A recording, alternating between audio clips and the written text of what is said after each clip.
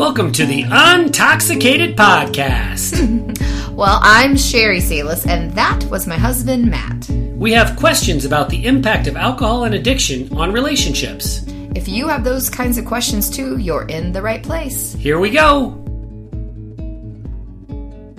Sherry, I like to think of us as nothing special. Me too. That's not a very complimentary thing for me to say about my wonderful wife. Who doesn't take compliments, so it is the perfect thing to say. Good point. You don't receive compliments well. But what I mean by that is, when we talk about these topics surrounding alcohol, alcoholism, recovery, relationships, it's really important for me, for some reason, to think of us as one of the millions of people experiencing more or less the same thing with a few details that are different. And so if I think of us as having unique experiences, then I don't feel much motivation for talking about that because I don't think it's probably going to be helpful. I want to relate to other people and their stories, and I want other people to relate to us.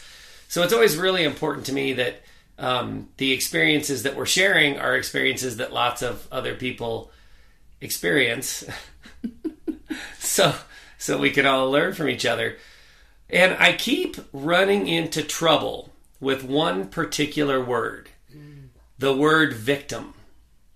When I talk and write about my opinion about the word victim, I get a lot of pushback. And, as you know, I'm not one that avoids conflict. I kind of relish conflict in kind of a sick, weird way. No, I think that you like to have the other side of things, and you like to listen to what the other person has to say, and you want to kind of weigh it against your own, and you like to, it's not that you're sick about it, you just like to educate yourself and figure out what other people are in tune with. Well, I think you're right. Don't disparage them. I get excited when I find out I'm wrong about something because you've it's learned an opportunity something. To learn, yeah. Right.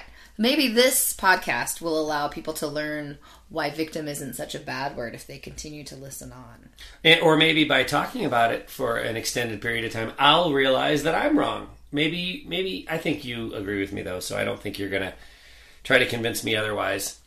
But, yeah, I get a lot of pushback on this word, and as much as I don't mind that conflict, I think it's important. I think the point of view that you and I share, and others in the recovery community share, is I think it's important. So let's get into it so people will understand what the heck we're talking about. So victim is most definitely a stigmatized word. And I think when you've got a stigmatized word, you've got two choices for how to handle that. You can either own it and fight that stigma, or you can pick a different word and stop using that word. To me, picking a different word is just kind of a cop-out, but it's what we tend to do in our society and our culture. Right. It's what we do to be more politically correct. I can think of lots of areas where I am not even close to an expert, so I don't really want to go down those paths because I'm afraid I'm going to say something inadvertently that is offensive. But an area where we are, I would say, experts is, when we talk about alcohol and alcohol abuse and alcoholism. Alcoholism and alcoholic are most definitely stigmatized words. And there are a lot of people in the recovery community that just refuse to use those words and don't want to be labeled and find that that's an important part of their recovery. I understand and respect that. There are people in the recovery community that have taken to using a more scientific phrase as opposed to the word alcoholism. They talk about alcohol use disorder. That's how it'll be written in any medical journals, and an increasing number of people talk using that phrase.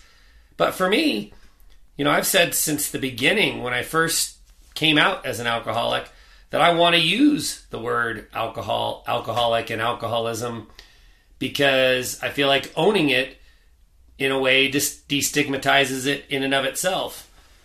So, if I call myself an alcoholic in writing or verbally, it completely de-weaponizes it.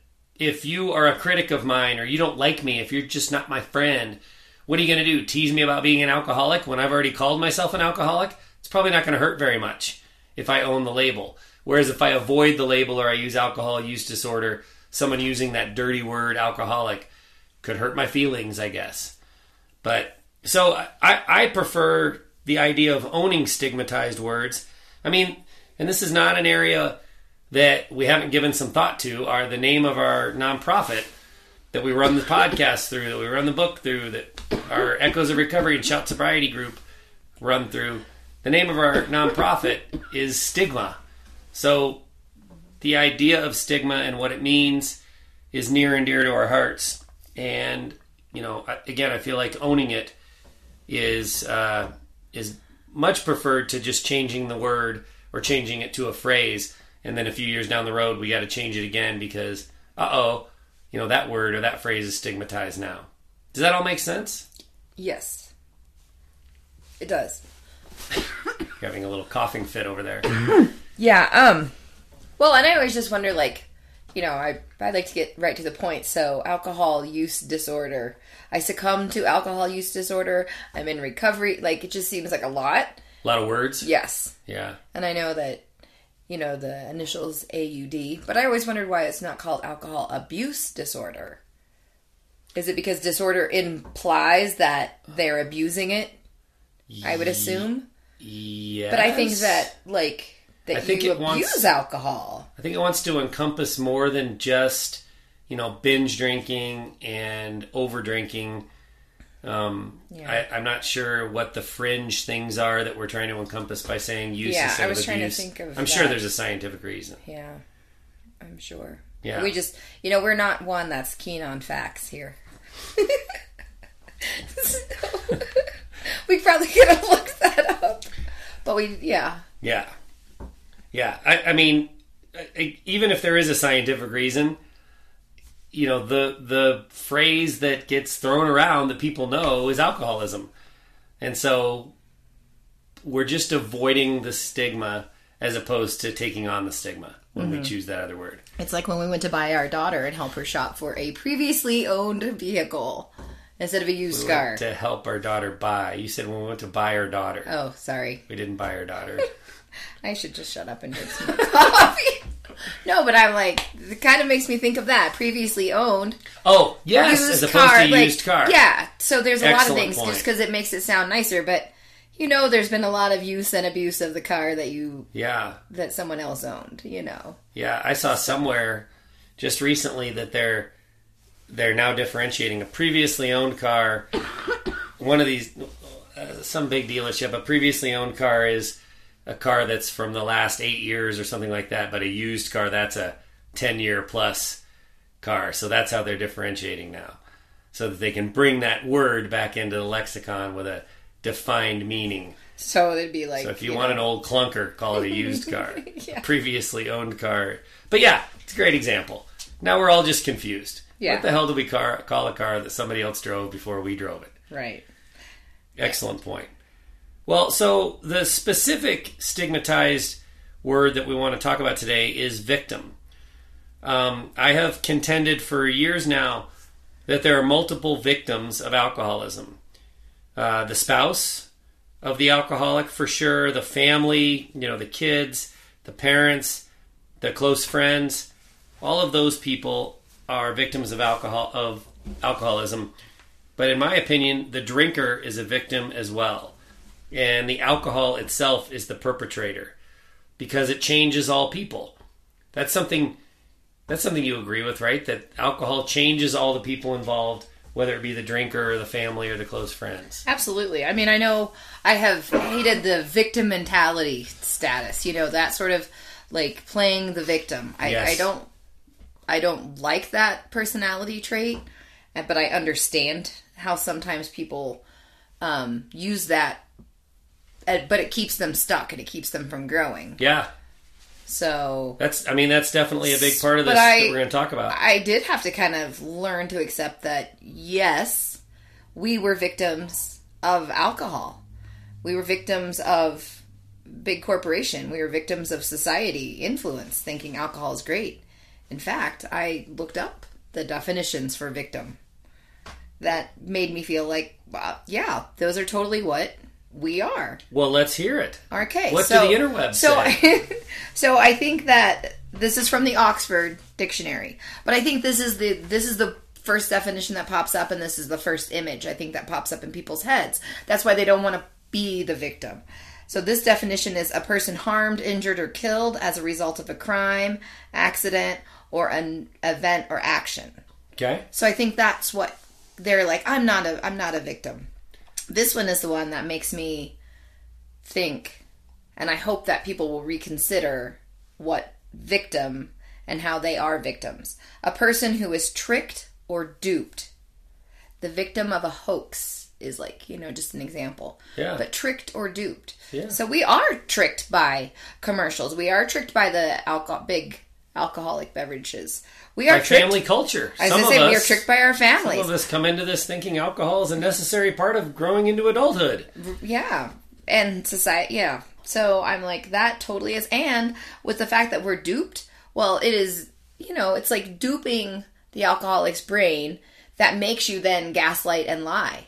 Yeah. So it's not you. And I don't want to go so far as to say like brainwashing. You haven't been involved in a cult. But really, when you look at, like... Are you sure? I was going to say, but when you look at it, alcoholism from the time you start college, if you are a drinker and you go down high school even? Yeah. Like, when you get into, a fraternity or sorority, it becomes very cult-like, and alcohol is the center of that. Absolutely. I mean, you and I worked at a college bar that honed in on those, athletes and fraternities and sorority people. It was right off of campus. That in itself was a cult. I used to jokingly say that I majored in alcohol, basically, and majored in partying, I guess is the way I would have said that. And that my actual degree fields were my minor, because I spent less time on those than I did in the party culture. So yeah, you're right. It's very cult-like, no question. Duped or hoax. So nowhere in that definition does it say anything about being stuck, staying stuck, feeling sorry for yourself. No. I think that's an important differentiation, because we're going to talk more about that in a minute, but you're right. People think of victim as, that's a dirty word. I can't acknowledge that I'm a victim of something, because that acknowledges weakness, that acknowledges that I can't move forward, that I'm not processing things properly.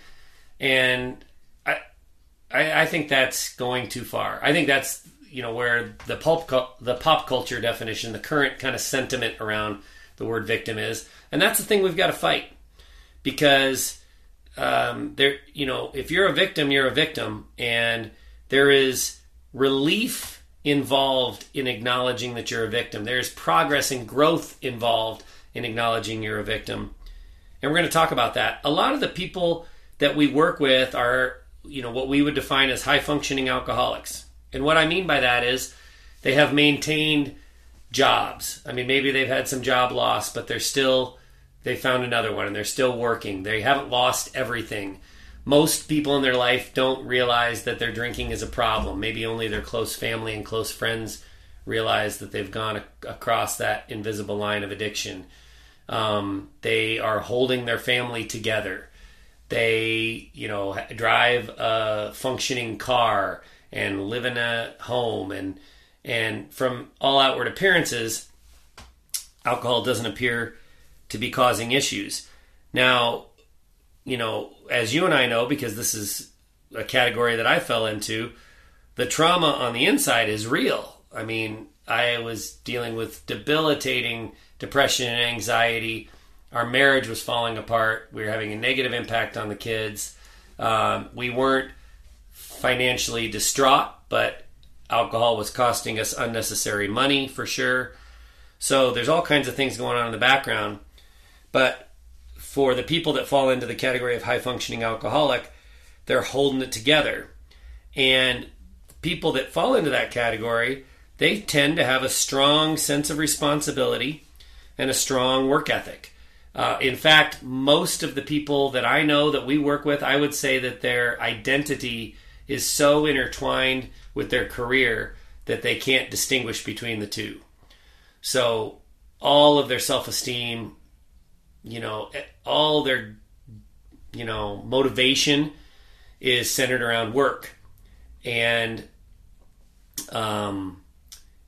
it is such a central part in their lives that they do work-like things to keep it all together. So, like, I'm trying to get to the word accountability. Just say it. Yeah. So, if we're taught in a work culture that we have to be accountable for our actions. We have to do the job we're assigned. We have to make sure that things get done. The buck stops with us, right? We've got our certain set of responsibilities, and we've got to make things happen. And as it relates to alcoholism, I think that same mentality comes into play with high-functioning alcoholics. Certainly, it did at first with me. Once I was willing to admit the fact that I was drinking too much and that my drinking was actually an addiction, I took all accountability for fixing that. I've got to find the solution. I've got to quit. I've got to be a better man. I've got to be a better husband. I've got to be a better father. This is all on me. And there was no and all the trauma and damage that had been done was my fault. That was my initial reaction. Again, accountability. High-functioning alcoholics tend to take accountability and never shirk accountability. And again, I think that ties into that sense of responsibility and that work ethic that we all have ingrained in us.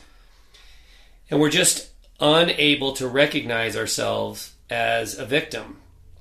And I think there are two reasons for that. One, that accountability piece. I was the one, I can't tell you how many times I've heard this too. I was the one that lifted the drink to my lips over and over again. So how can I blame anyone else? How can I blame society or culture or my family history if I'm the one that kept picking up the drink and putting it to my mouth? And I get that, but I think there's nuance here, and there's you're just not taking all the factors into consideration. If you look at it that way, there's more going on than just our own actions as far as the influence of things around us. Like you were talking about, once you get into college, the fraternity, the athletics, all that culture is driving people. And when I say athletics, I mean spectator of athletics for sure. Although you and I knew some athletes at our Big Ten Indiana University. When it was not their season. They could party like nobody. Actually, they were terrible partiers. They got drunk super fast and were obnoxious. For the rugby team, they were there all the time. Yeah. Didn't matter if they were in season or not. That's true.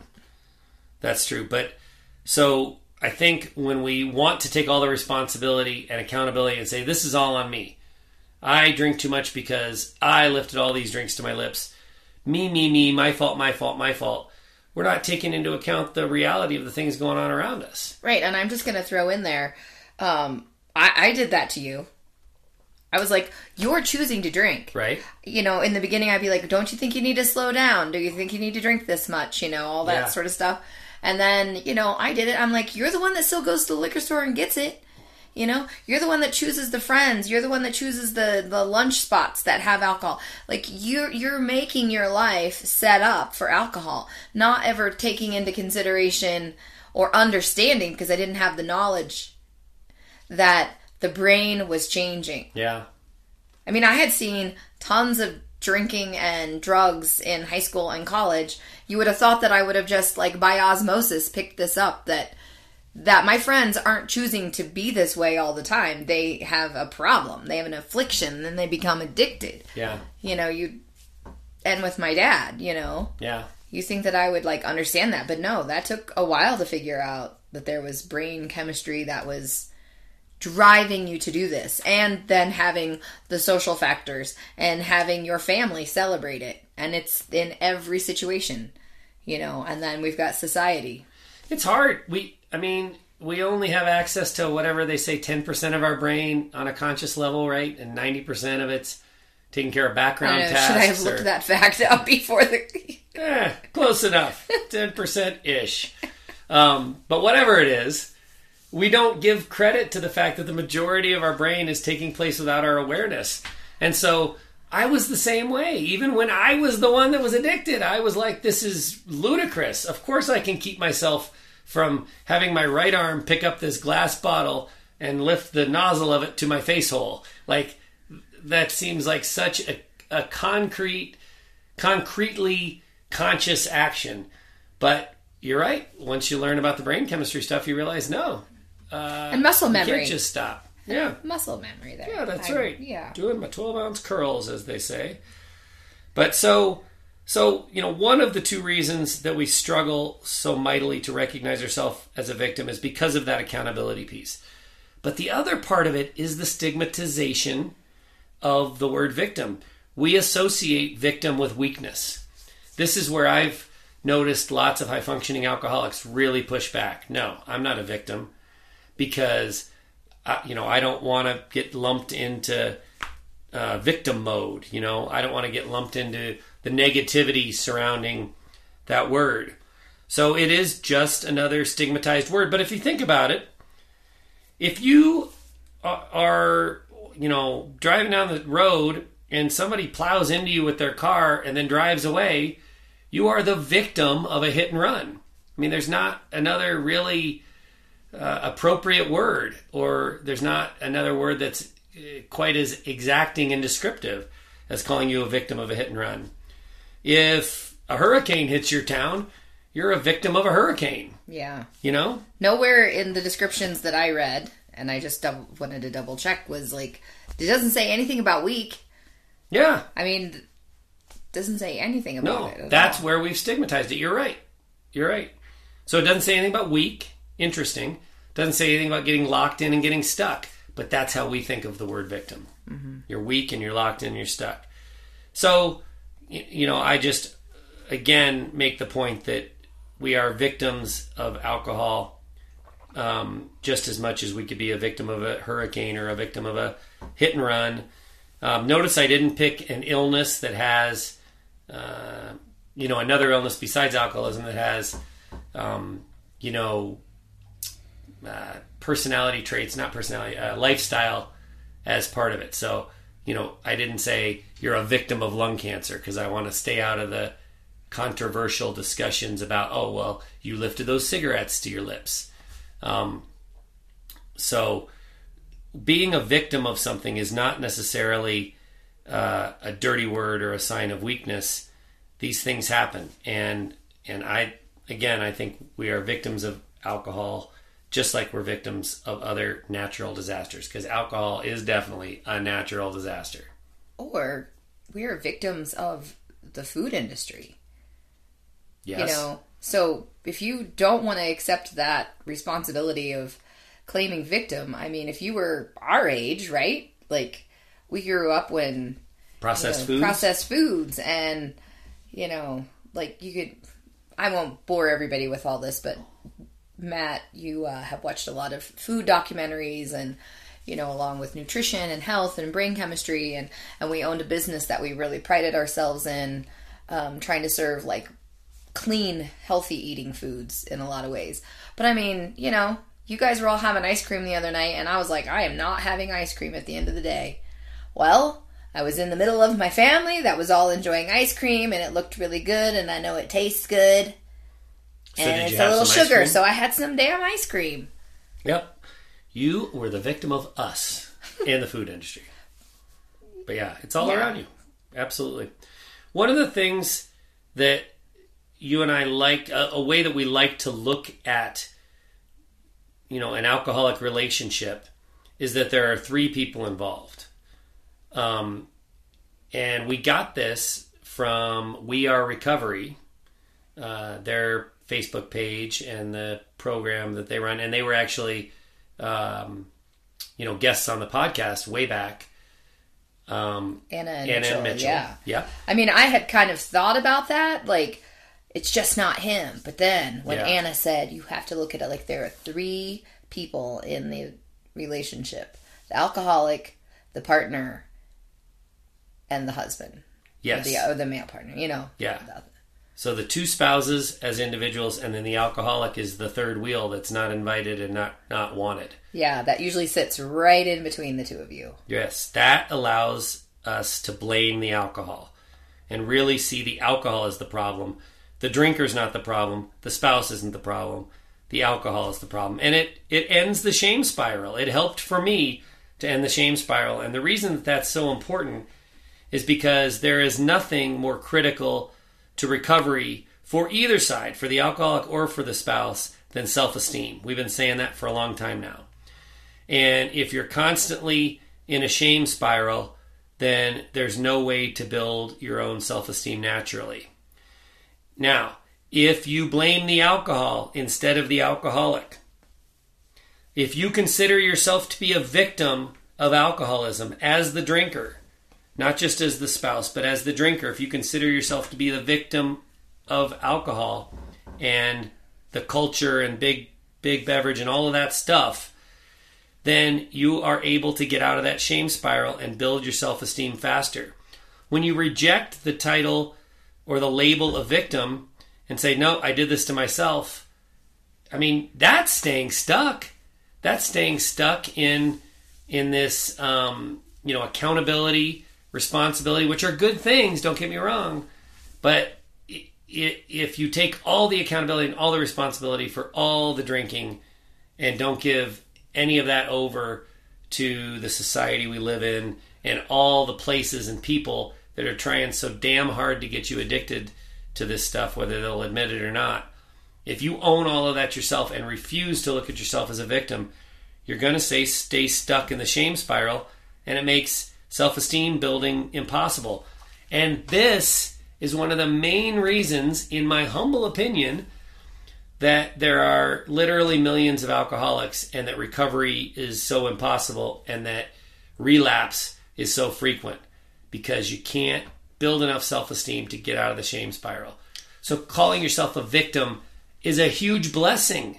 Well, I'm also going to throw this out, and I'm being a little controversial perhaps, but if you have, as the drinker, all that responsibility, accountability, I did it, well, you must be fucking spectacular.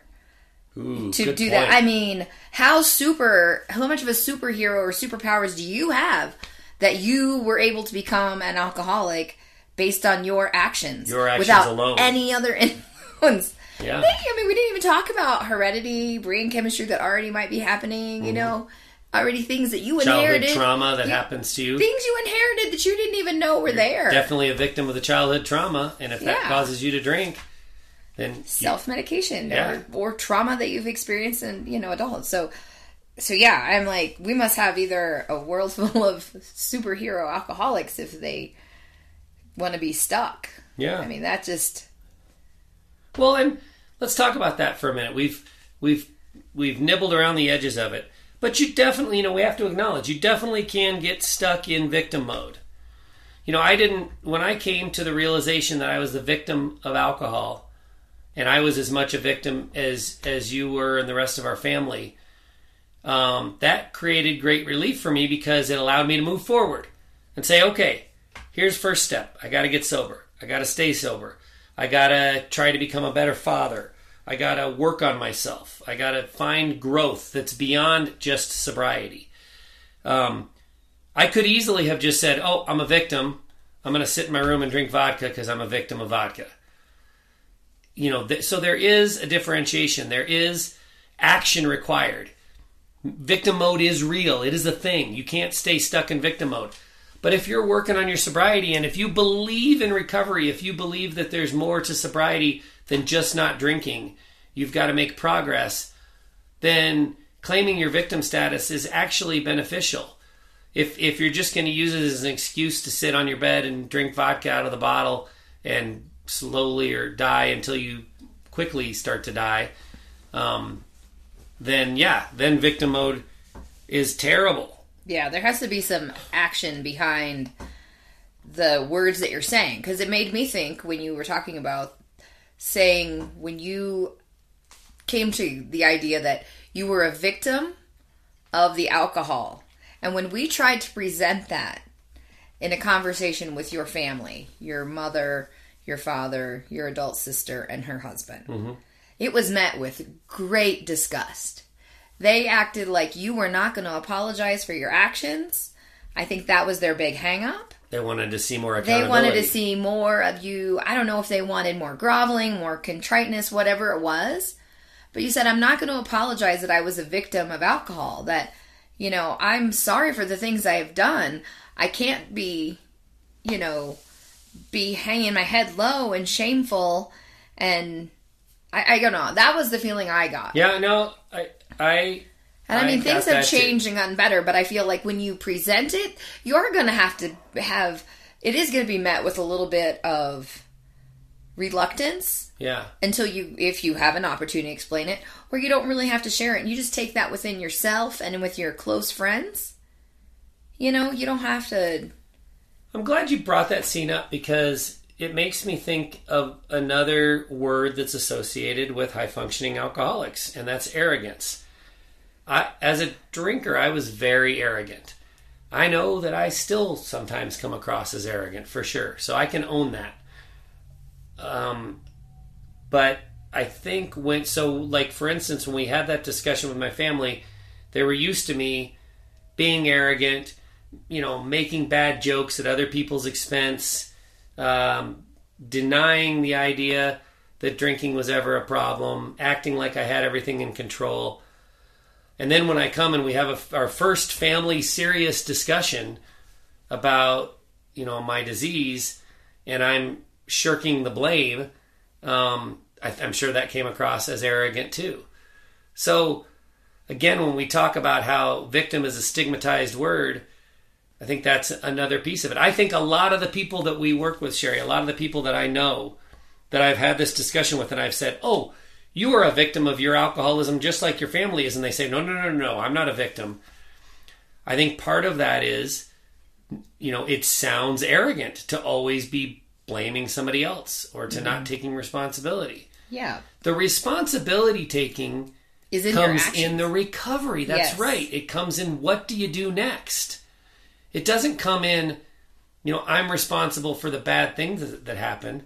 If a hurricane knocks your house down, you've got steps to take to rebuild.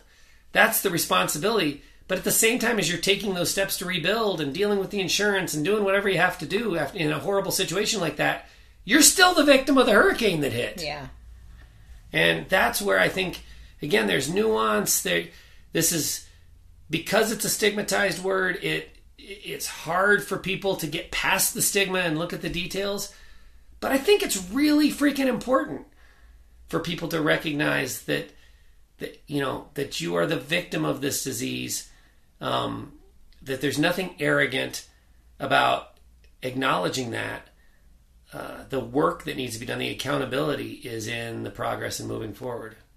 Yeah. Glad you brought that up. And for the record, my family has, I think, come a long way in their understanding of the disease and the brain chemistry stuff. Yeah. And, things aren't perfect, but they're way better. Right. Certainly with my family and our mutual understanding. But I'm glad you brought that up. I hadn't thought about that as it relates to this, but you're absolutely right.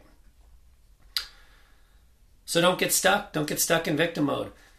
We're here talking about the importance of the word victim and the fact that everybody involved in an alcoholic family is a victim. But the idea of using that as an excuse to continue drinking and to continue making things bad because, I have a disease, there's nothing I can do about it. That's bullshit. There's lots you can do about it. There's such a variety of different programs out there that are available now, from the one that everyone knows the best, Alcoholics Anonymous, to lots and lots of different options, from 3 months of inpatient or 6 months of inpatient to a program like ours online, Shout Sobriety or Smart Recovery is something we hear a lot of good things about. So there's just no shortage of options, and staying stuck shouldn't be one of them. Admitting you're a victim and moving forward is the way to go, but not acknowledging you're a victim, it takes away that release valve, that opportunity to get out of the shame cycle and stop blaming yourself and say, that happened to me. Yes, I was a contributor, but in large part it happened to me. And so I'm not going to wallow in the shame and blame game, I'm going to move forward. Because remember, super important. Big Beverage has a lot of psychologists that help Absolutely. advertise. So, I mean, we don't need to go into the details, but there's a lot of work to get you convinced that it is good. Yeah. And then if you have a family that grows up celebrating it as well as, you know, using drinking their blues away. Yeah, that's right. You know? Mourning, I mean, celebration, all of it. Yeah. If it's something that you're just surrounded by and it's so advertised and prevalent. Yep. You weren't a victim, you weren't weak. You were just convinced and hoaxed and coaxed. You know. You are a victim. I mean, I'm sorry. You aren't weak. You aren't weak, yes. Yeah. You aren't weak. And you don't have to stay stuck there. Sherry, you are a victim of my obsessive opinionization. I think we should state that for the record. That's gotta suck. How do you move forward from that? Well, you have a very strong outer coating and you have a good sense of what you believe within. So you can... And unfortunately, you have to listen to all of it. Before you go, we hope you'll consider these 3 resources. If you love or loved an alcoholic, we offer support and connection in our Echoes of Recovery group. Check us out at echoesofrecovery.org. If you are a high-functioning alcoholic seeking methods and connection in early sobriety, we're ready for you at shoutsobriety.org. No matter who you are, there's something for you in our book, Sober Evolution. Evolve into sobriety and recover your alcoholic marriage. Go to soberevolution.org. For my wife, Sherry Salis, I'm Matt Salis. Thanks for listening to the Untoxicated Podcast.